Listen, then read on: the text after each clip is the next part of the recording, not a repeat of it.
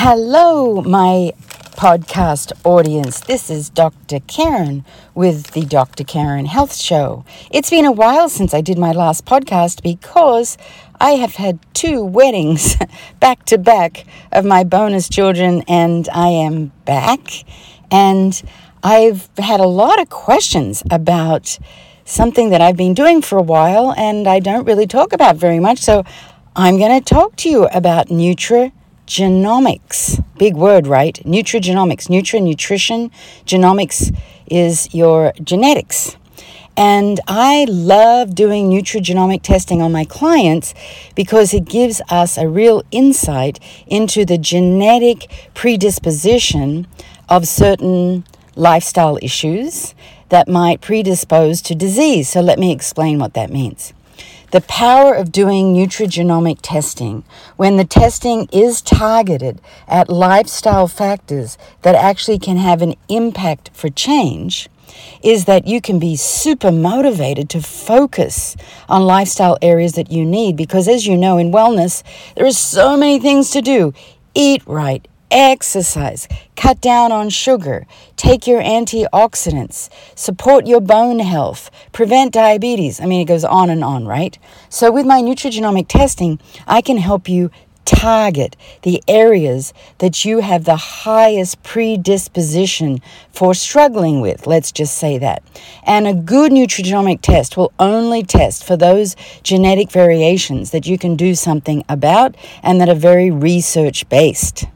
So, there are many different tests around, and I did explore many. And as you know, I'm very interested in functional health, which is what is underlying the symptoms that you are having. What is causing or precipitating the symptoms? And so this particular test I use from DNA Life, there's a variety of tests that I use, but one of my favorite is the health test that tests 3 areas. 1 is your biological areas that for me match the functional areas that I really want to work on with my clients.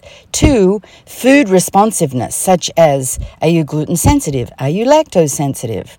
How fast you process caffeine and how fast you process alcohol. Do you have salt sensitivity? That kind of thing. And 3rd, vitamin metabolism, because for the longest time I have realized that one size does not fit all. And particularly, let me give you an example of, vitamin D. D for dog. You know that vitamin D is directly correlated with immune health, especially in the 2020 pandemic. We became very aware of the research showing that your vitamin D status does support healthy immune system, but not everybody can metabolize vitamin D the same way. So this particular nutrigenomic test can actually assess how well you metabolize very different vitamins. Vitamin D as well as B12, as vitamin A. So let me go a little deeper for you to give you a real understanding, because this is very empowering for your health, in my opinion. When you know this information, you can really take charge of your health. So let's look at the 7 biological areas, and let me explain the 7 to you. Just very briefly, but give you an understanding of looking at your health and how you might be predisposed to certain conditions. So the first one is lipid metabolism. So we look at ApoE. So you know ApoE has been linked to Alzheimer's disease. Most people know that, the ApoE4. Well, there are different SNPs, which are genetic variations, single nucleotide polypeptides, SNPs. These are not actually genes themselves, but they're just little changes in genes, variations. It's like a change of a letter and a word that makes it express differently. That's all. And we all have these genetic variations. So we look at priority areas. So if you have a high priority area, say for lipid metabolism, then we want to really look at your HDL and your LDL and your total cholesterol. And we want to set up lifestyle factors that support healthy numbers. But some people don't have that as a priority area. Say they have a priority area, such as I do, of detoxification. So my nutrigenomics test showed me that I have a lower ability to detoxify. What that means is my phase 1, phase 2 liver detoxification, where conversion into glutathione, the very powerful antioxidant that the body needs, is kind of weak. So I need to give extra lifestyle support to detoxification. So how do I do that? I eat foods that support liver health, like asparagus and garlic and broccoli sprouts. I take a supplement to support liver detoxification called Hepasil.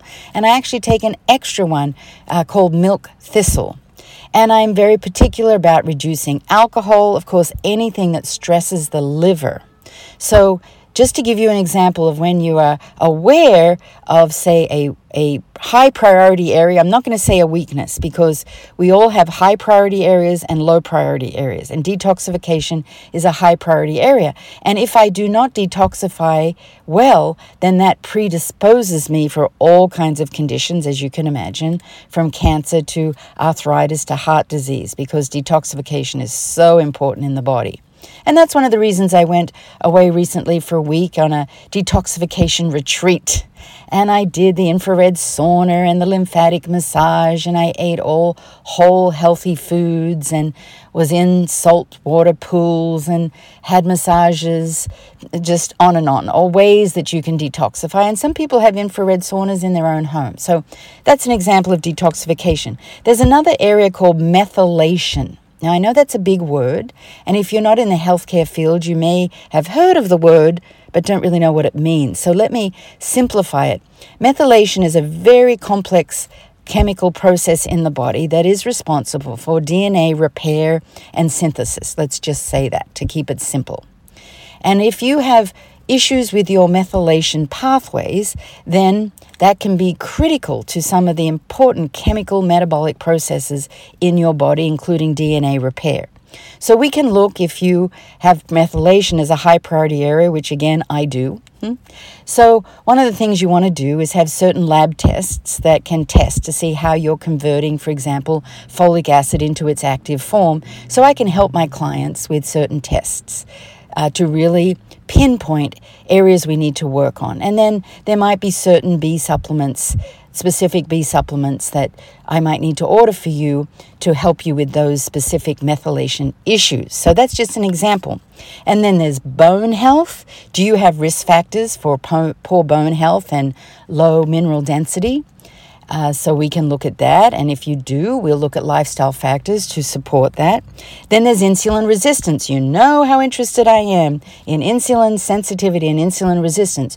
Do you have genetic variations that put you at higher risk for type 2 diabetes or type 1 diabetes? Type 1 diabetes is an autoimmune condition, but these genetic markers can look at your insulin sensitivity. So we can just really look at if you have a genetic predisposition to diabetes. And then there's inflammation. I didn't talk about that. And of course, that's a big one. Inflammation is when the fires of inflammation are burning in our body, and that put us at higher risk of dis-ease. And for some people, a high priority area, according to their genetics, is inflammation. Now, I'm going to repeat. None of this is bad news. All of this means, and we all have high priority areas, low priority areas in terms of genetic variations. And all this means is we can focus on the lifestyle factors that can support your genetic makeup.